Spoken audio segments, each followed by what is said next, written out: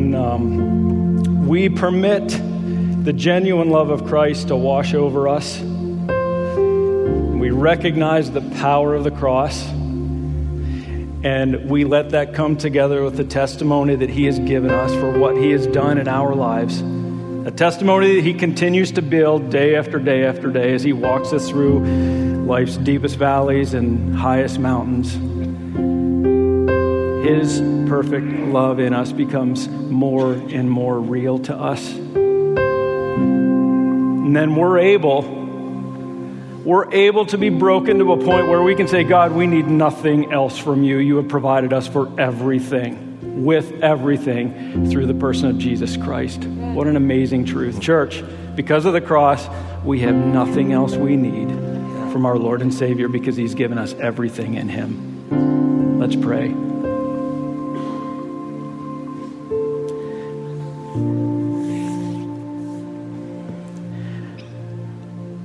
Lord, with my brothers and sisters here, I think about the magnificence of your genuine love.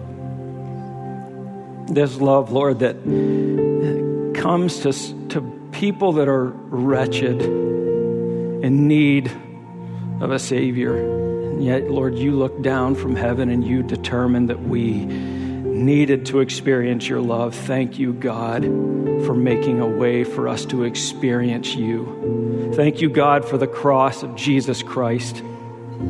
Thank you, Lord, for opening the eyes of your church to see your magnificent love through the cross. Now, Lord, as we open your word together, your very word that declares the magnificence of who you are, your great love for us, the cross, everything in it pointing to you, Jesus, our foundation. I pray, God, that you would do the speaking. I pray, God, that you would soften hearts, convict hearts, comfort hearts, drive hearts closer and closer to you, opening us, Lord, to be expressors of your genuine love. Pour yourself out on us today, we pray, and it's in Jesus, your mighty name, we pray. Amen. All right, go ahead and have a seat. So here we are. We're about ready to conclude a series that began back in the beginning of September. As we walk through, what are the things that make Summit Church what it is? That's our desire. You think about our name, Summit. It's our desire to continue to take one step after the other as we move closer and further toward a fuller expression of who Jesus Christ is in our lives. We want to look like Him, and so we continue to make every step forward. And we have these things, these distinctives that determine what Summit Church is. And so if these are evident in your life, well, then you are Summit Church, because these are things that we go after. And I wonder right now, we started in September, and I'll confess, when we started this, I was committed every Tuesday morning at staff meeting to make sure the staff and we walked through what makes Summit Church what it is. And so if I were to quiz you right now, if I were to quiz the staff, I wonder if they would actually know that this is who we are. And I'm nervous right now because if you'll remember, maybe a month ago, I kind of poked fun at Jasper as he was preaching. I don't remember what the sermon was, but he forgot what the fruits of the Spirit were. And so now I'm kind of afraid to walk you through this because I might not even know what we are as I stand up here. And so a moment of nerves has come upon me. What is the mission of Summit Church? It's to glorify God by making disciples who exalt Jesus Christ. If that's your mission, you're well on your way to being Summit Church. And then we have all these pillars that rest on the firm foundation, a foundation that cannot be shaken, which is a beach full of sand, right?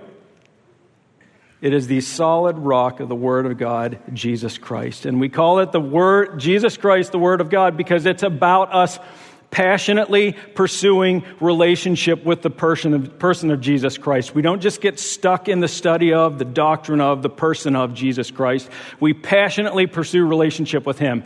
And as we passionately pursue relationship with the one who is the greatest expresser of genuine love of all time, we also must not just simply get stuck in the relational piece. We have to also understand what the Word of God says about who he is and determines how we are to be living for him. They go together. You cannot separate them. That's our foundation. And then we, with our firm foundation fixed, understanding exactly where the Lord of God, or where God is taking us, we have these pillars that we believe are critical and crucial for the life of every believer. And so, authentic worship. We want to make sure our worship is centered and appropriate and given to the right one. It has nothing to do with us. It has everything to us with ascribing him worth and glory, authentic worship.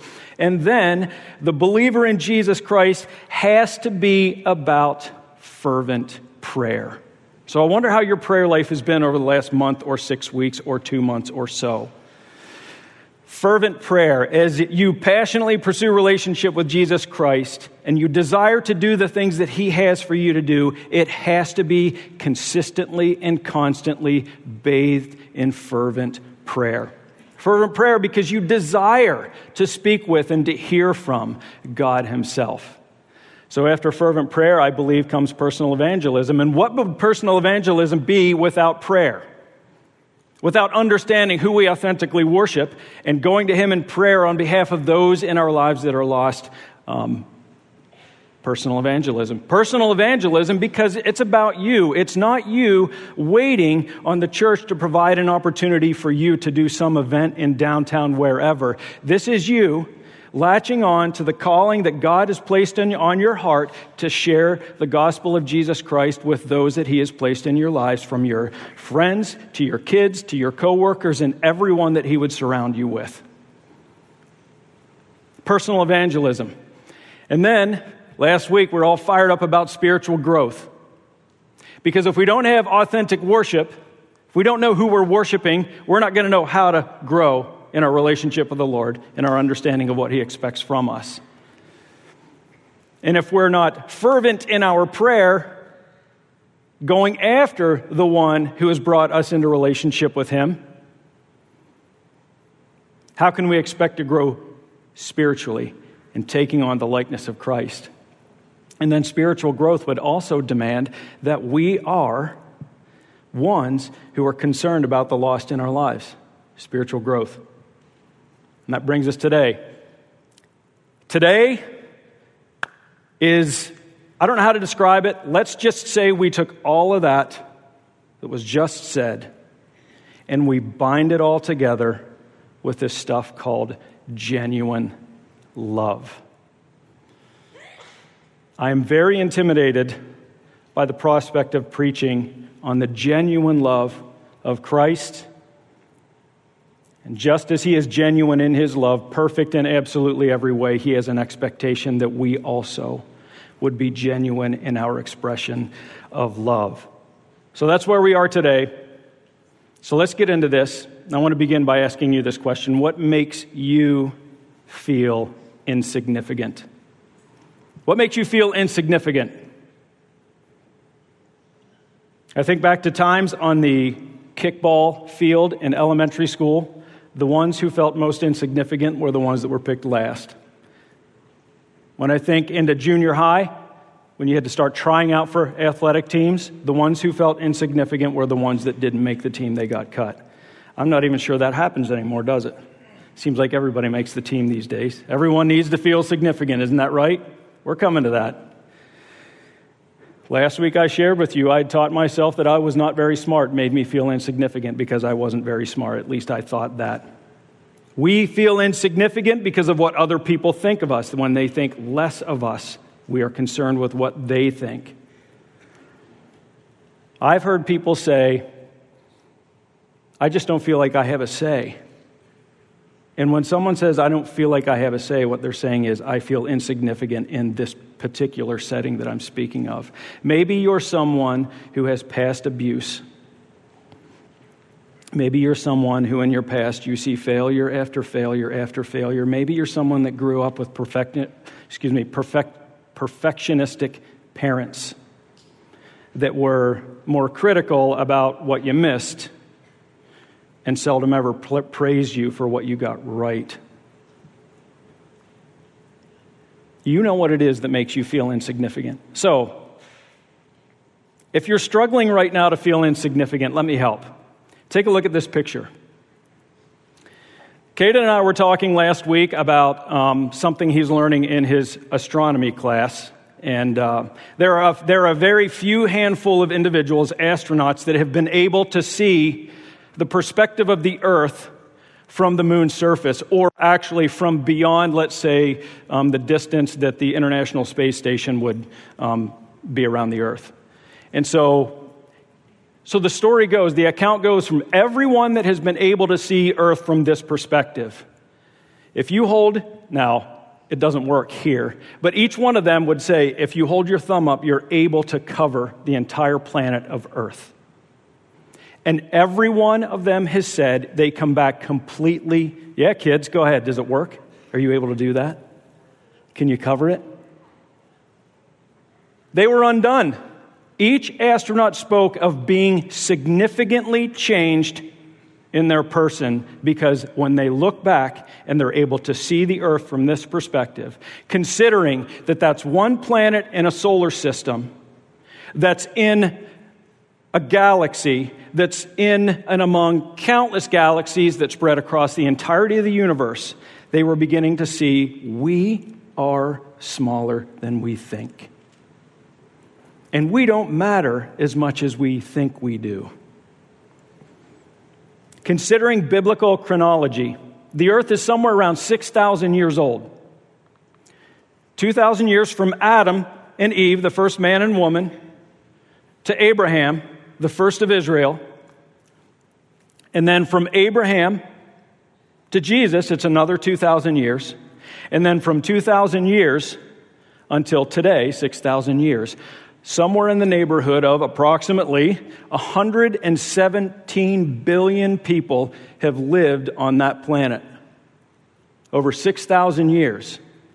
And if you're an astronaut right now and you're standing there and you're looking at that, you're like, if I count 6,000 years of life on that, and I am able to laser point straight through the Earth's atmosphere and find the spot on the continent of that planet and enter into the state in which I reside and go to Summit Church in West Olive and able to see me there, 117 billion people, I begin to feel, and I wonder if you do too, how absolutely small and insignificant we are. King David said this in Psalm chapter 8. Now, this is King David, someone that probably meant something a little more than we would think we are here today. He said this, "When I look into your heavens, the work of your fingers, the moon and the stars, which you have set in their place, who am I that you would be mindful of me?" Who am I? 117 billion people, 6,000 years. That in the midst of an entire universe that you created. Who am I that you are mindful of me? Hey, what makes you feel significant? Enough of that, right? So if we haven't been reduced enough, it's time to think about what makes us feel significant. Hey, listen, you matter. You matter to God. Listen to what I Googled, I am feeling insignificant. And the first thing that came up was an 800 number to call to speak with someone about how to deal with my insignificance. And the second was something that, listen, if you go back to last week, it's the hollow and deceptive philosophies that are based on human tradition, the things that man drums up, and the basic principles of this world rather than on Christ. So this is what man would have to say when you're feeling insignificant. Bring yourself significance by being kind to yourself. Everything that I'm going to read is dependent on what you do to bring yourself significance, to make yourself significant. Be kind to yourself. Practice gratitude. I mean, that's a good thing. We're told to be thankful, practice gratitude, but it's dependent on you expressing gratitude to determine that you are significant. Listen to this one, avoid what provokes poor self-image and poor self-esteem. How are you going to do that? Life is full of that kind of stuff. Telling you you're insignificant. Practice forgiveness, even forgiving yourself.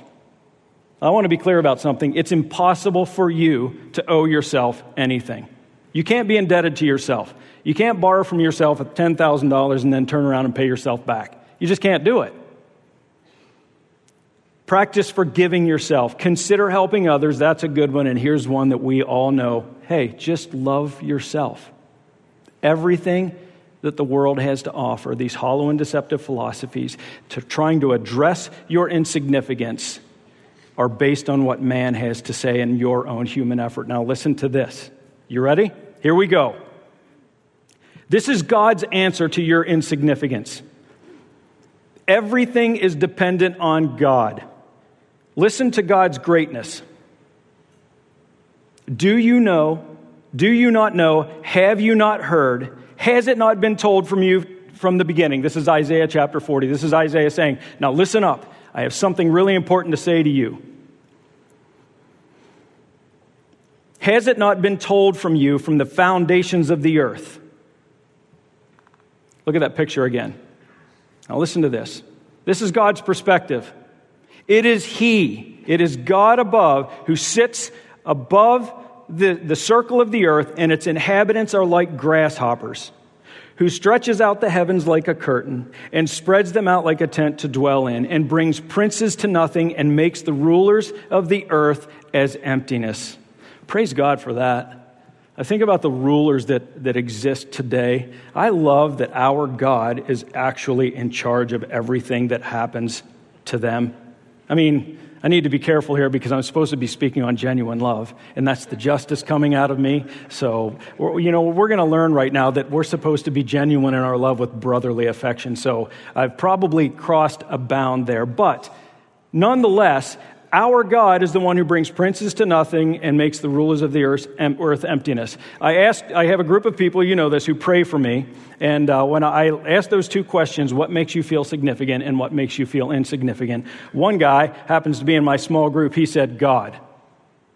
God makes me feel insignificant when I consider He is the one that looks down on the earth and sees us as grasshoppers. But He's also the one that brings us significance. Listen to this. God in all His greatness, He looks down on our earth. He stretched out the heavens like a curtain, and He spreads them out like a tent to dwell in.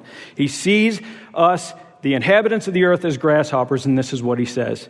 Isaiah chapter 41 says, I took you.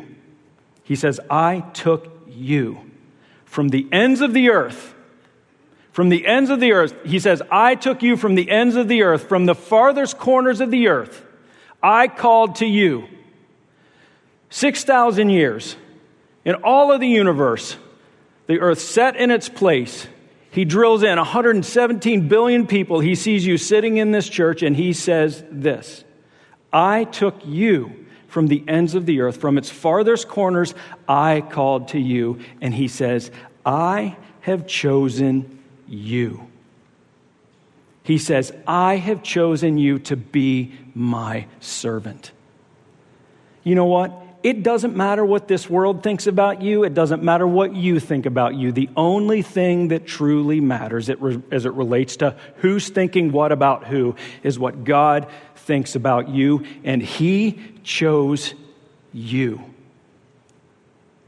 If you want to feel significant, know that God adores you, and you can say right now, I am too broken, I'm too messy, the things I've done in my past. Listen, none of that matters. The only thing that matters, brother and sister in Christ, is that God chooses to be in relationship with you because He adores you. He loves you with such an incredible and God-driven, God-sized love. We spend our entire lives trying to figure out what that looks like. 1 John chapter 4 says this, God made a way for us.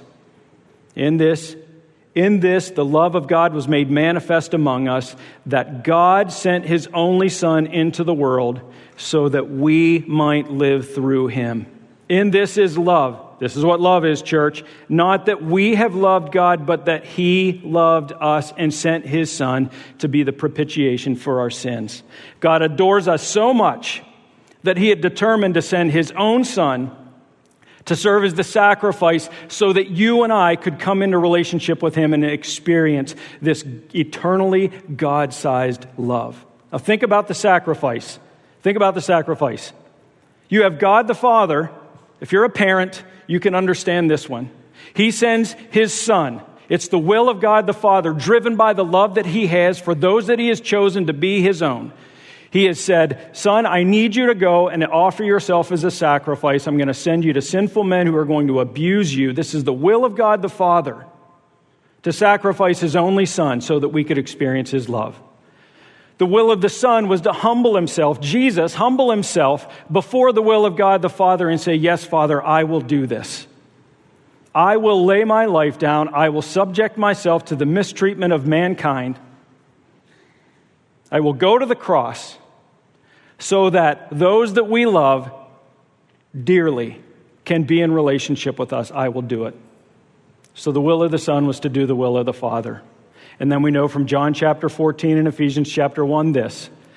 Once Pentecost came, the moment where God poured Himself out on mankind through His Holy Spirit, He comes now and He dwells in the hearts of every person that He calls His own.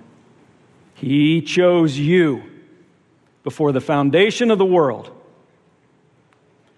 to insert Himself into your life. And this is one of the most humbling things to me that brings me such a higher level of understanding of His love for me. In my flesh, this perfect, righteous, and holy God, through His Holy Spirit, continues to bear with me every day, even as I act out in the flesh and sin. What an incredible act of love. So we have this gospel of Jesus Christ that has provided for us an entrance into this magnificent world. His kingdom that this book declares. We have the pure spiritual milk of the gospel of Jesus Christ, the cross, and it opens a door for us to experience a whole banquet full of magnificence that we are able to experience because of our loving God. So, what do we do with our God-given significance? So now that we understand we are significant in His eyes, the only one that matters, so what do we do with that? We find this group of religious leaders in Mark chapter 9. They're fighting over whatever the resurrection was supposed to mean to them. And they turn to Jesus and they say, so Jesus, tell us, what's the most important commandment? And this is what He says to them. He says, the most important is this. He says, hear, O Israel. It's time to listen up. The Lord our God, the Lord is one. And you shall love the Lord your God with all your heart, with all your soul, with all your mind, and with all your strength. That's the greatest commandment, to love the Lord your God with absolutely every ounce of your being must be genuine. That's not always easy, is it? Not always easy. But that's what we're supposed to do. And the second is like it. Verse 31 says, and you shall love your neighbor as yourself. There is no other commandment that is greater than these, to love God and to love others. What do we do because of our significance? Because God loves us, we are supposed to love Him in return and love our brother and sister in Christ and those that He has placed us in proximity with. How do we love God? By pursuing Him, by pursuing relationship with Him.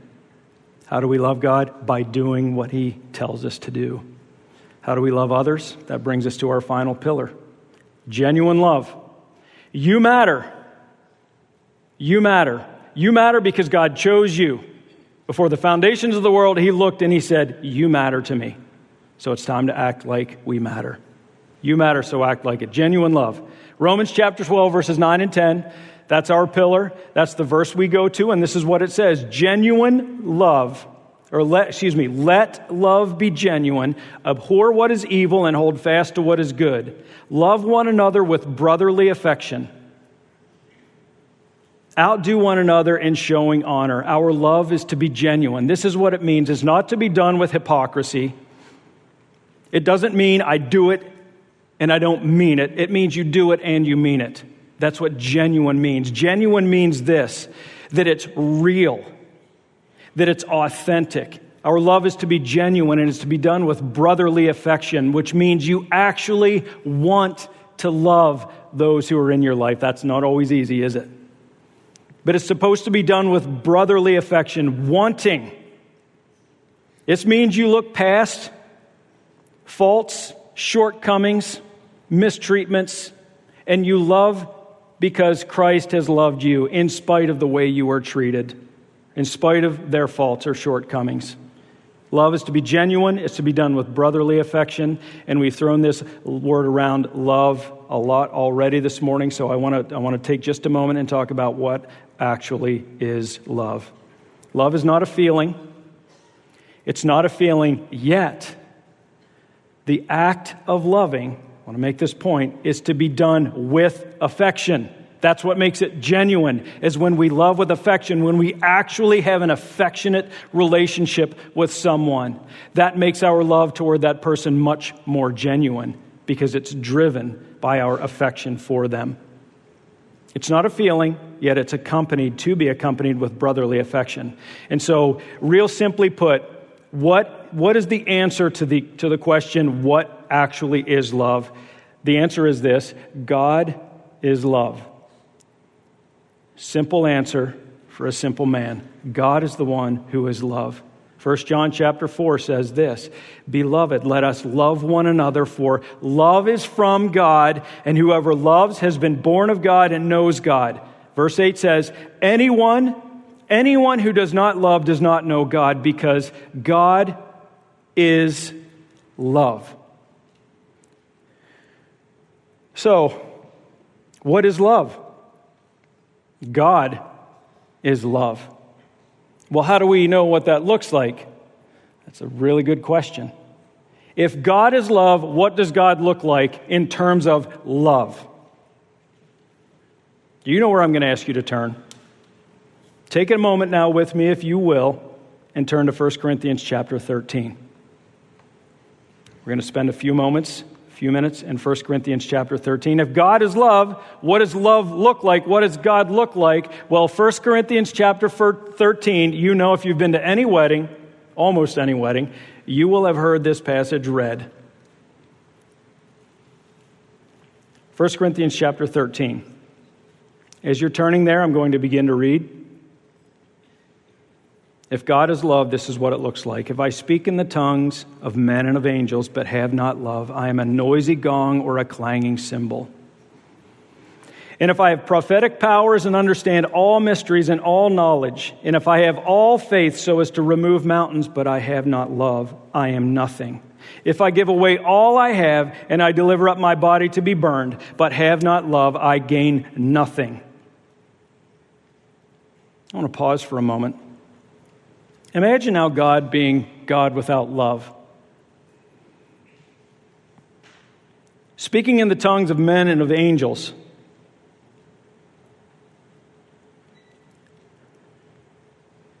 Love is more important than eloquence and cleverness with words. God has given us His word. Now imagine if He gave that to us without love. I wonder what He would look like. I wonder what you look like what I look like, what we look like when we are tempted to impress others with words of eloquence, with words of influence, and we do it without love. What does that person look like? Let's say you have all prophetic powers. You're able to look into the past and declare what happened. You're able to look to today and declare what's happening today, and you even know what's going to happen in the future. And you have the ability to declare all of those things. You understand all mysteries and all knowledge. Nothing is new to you because you know everything. And you have such incredible faith that and powers that you're even able to move mountains, yet you don't have love. What does your life look like at that point? I can't imagine.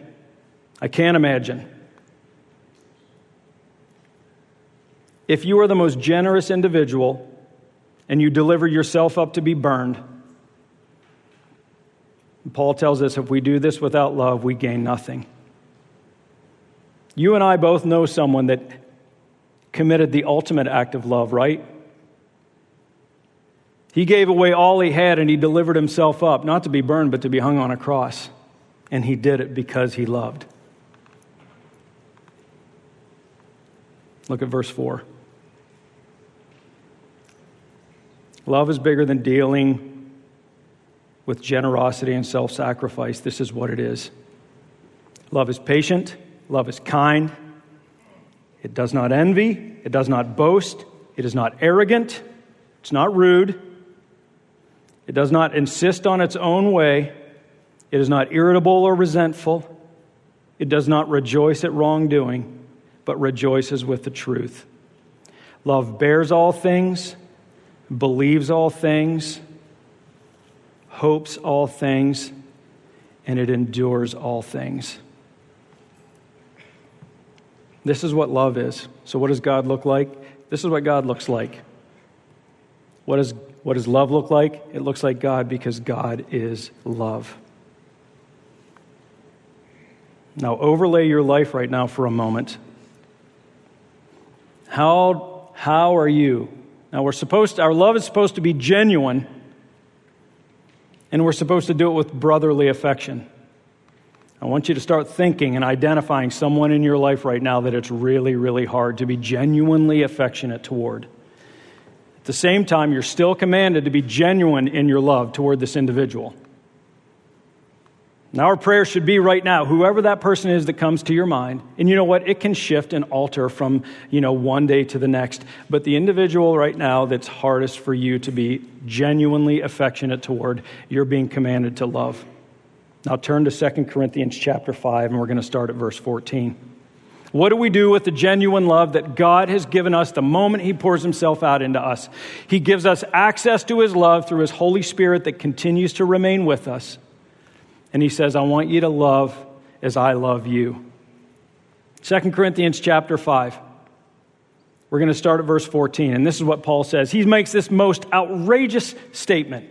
He says, for the love of Christ controls us. Speaking of Him and those who are with Him. The love of Christ controls us. How are you doing with that? How can the Apostle Paul say that the love of Christ controls him? That's outrageous to me. Now think about it. Yes, we have access to the Holy Spirit of God and this genuine love that's inside of us. But how do you do on a day in and day out, especially with the one that is hard to love? How are you doing at letting and permitting the love of Christ control you? How is your patience with that individual? How is your kindness toward that individual? How often do you insist on your own way with that individual? And the list goes on and on. Measure yourself with 1 Corinthians chapter 13. How are you doing at permitting the love of Christ to control you? We are supposed to permit God's love to control us. That's what we're supposed to do. According to 2 Corinthians chapter 14, Paul says, for the love of Christ controls us, and so we should be doing that. Here's another one. What do we do with this genuine love that God has given to us? We live in light of Christ's sacrifice. For the love of Christ controls us. Verse 14 goes on to say, because we have concluded this. And if you are a brother or sister in Christ, you have concluded this, that one has died. That one has died for all, therefore all have died. So we are to die to ourselves because of what Christ has done for us. And He died for us that those who live, now that we are in relationship with Christ, would no longer live for him or herself, but would live for Him, who for your sake and my sake died and was raised again. Permit the love of God to control us and then live in light of Christ's sacrifice. Remember this, church. You were bought with a price. You are not your own. God, in His great love, gave of Himself so that you could be in relationship with Him, entering into His kingdom, living like someone that belongs to the kingdom of God. Remember, when you were tempted, if you go back to the individual right now that's absolutely hard for you to love with brotherly affection, how they might mistreat you from time to time, or always it might seem, you remember the one who died for you turned himself over. He didn't need to. He turned himself over to men he knew would abuse him and mistreat him and ultimately hang him on the cross. And as he walked to the cross, from the moment they got him till the moment he went to the cross, he didn't say a word. Falsely accused, lied about, mistreated, and he said not a word. Christ being abused by sinful men. And he says this, Father, forgive them, for they don't know what they're doing. What do we do with genuine love? We permit God's love to control us. We live in light of Christ's sacrifice. And then here's a third one and a fourth. We're going to roll these together because they kind of go together. So the third one is we regard no one according to the flesh. Regard no one according to the flesh. We don't see him that way any longer. And then the fourth is we regard everyone according to the Spirit. Look at verse 16. From now on, therefore, we regard no one according to the flesh. No one. Even though we once regarded Christ according to the flesh, we regard him thus no longer. Here's what this means. When you look at people, when you consider the person of Christ, you are no longer using the practical judgments of human reasoning. You have brought into a position where you have been filled with the Holy Spirit, where you're able to look beyond and see everyone according to the Spirit. Verse 17, therefore, if anyone is in Christ, he is a brand new creation. He is a new creation. The old of that person has passed away, and behold, the new has come. Let's put it this way. Every individual in your life, every single one, is either saved and claimed by the love of Christ and in relationship with him, or lost and bound for hell for all of eternity.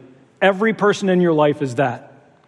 Think about this now. When you look at someone according to the flesh, when you see them in the flesh, how are you tempted to respond to them?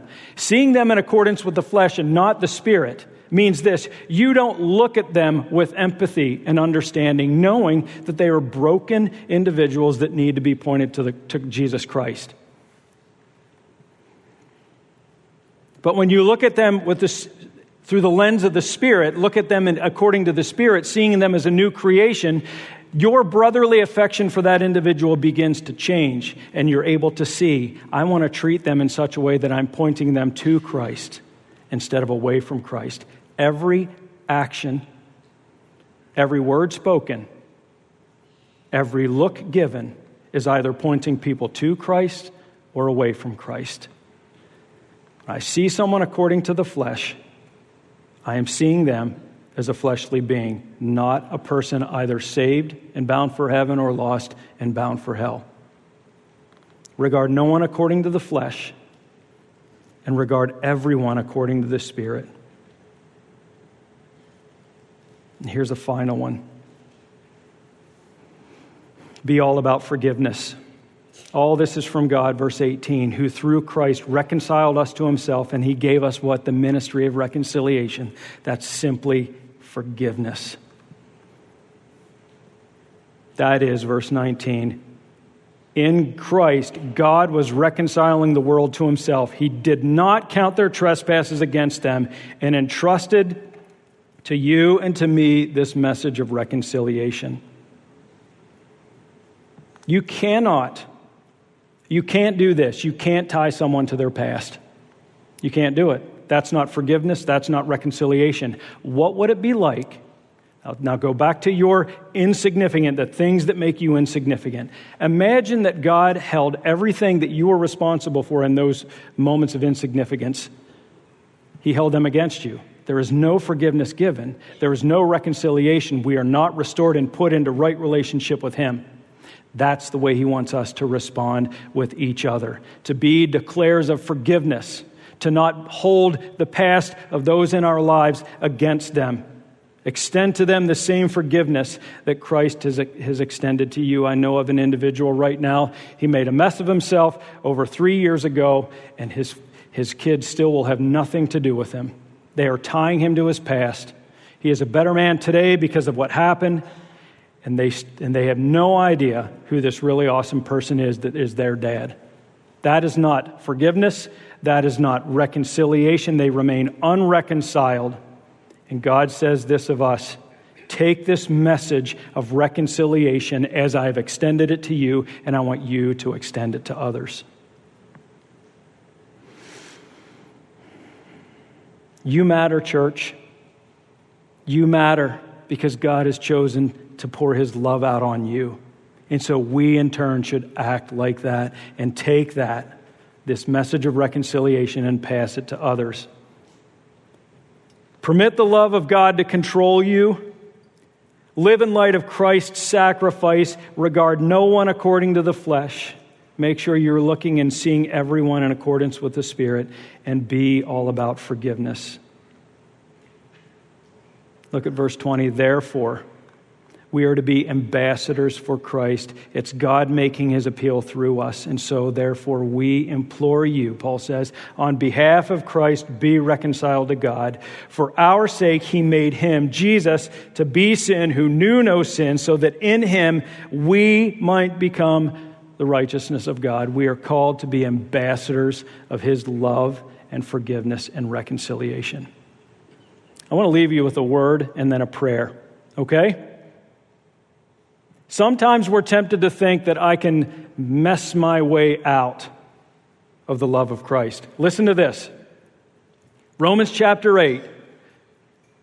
No, in all these things we are more than conquerors through him who what? Loved us. For I am sure, Paul says, that neither death nor life, nor angels, nor rulers, nor things present, nor things to come, nor powers, nor height, nor depth, nor anything else in all creation will be able to separate you from the love of God in Christ Jesus our Lord. When he determines you are his forever. When he determines you are his, he pours his love out on you with such lavishness. And that should be us. Once you're in, you're never out. Praise God. I'm going to pray Ephesians chapter 3 over us today. And I pray that as you hear this, that you would be encouraged by it. Pray that you would find peace in it. So let's pray. Father, we come before you now in this moment. So I join with Paul in saying this. For this reason now, Lord, we bow our knees before you, our Father, from whom every family in heaven on earth is named. Thank you, Lord, for giving us your name. That according to the riches of your glory, we ask, Lord, that you would grant to us the strength with power through your Spirit in our inner being. Strengthen us, Lord, so that you, Lord Jesus, would dwell in our hearts through faith. And that with the strength that you have granted to us by your Spirit in us and through the cross, that each one of us would recognize that we, because of you, are rooted and grounded in your love. And Lord, strengthen us to be able to comprehend with each other and with all of the saints what is the breadth and the length and the height and the depth, and to know the love of Christ that surpasses knowledge, that we each would be filled with all the fullness of God. And so we say now, Lord, to you who is able to do far more abundantly than all we could ask or think, according to your power that is at work within us. To you, Lord, be the glory in our church and in Christ Jesus throughout all generations and forever and ever. And we pray this in Jesus' name. Amen.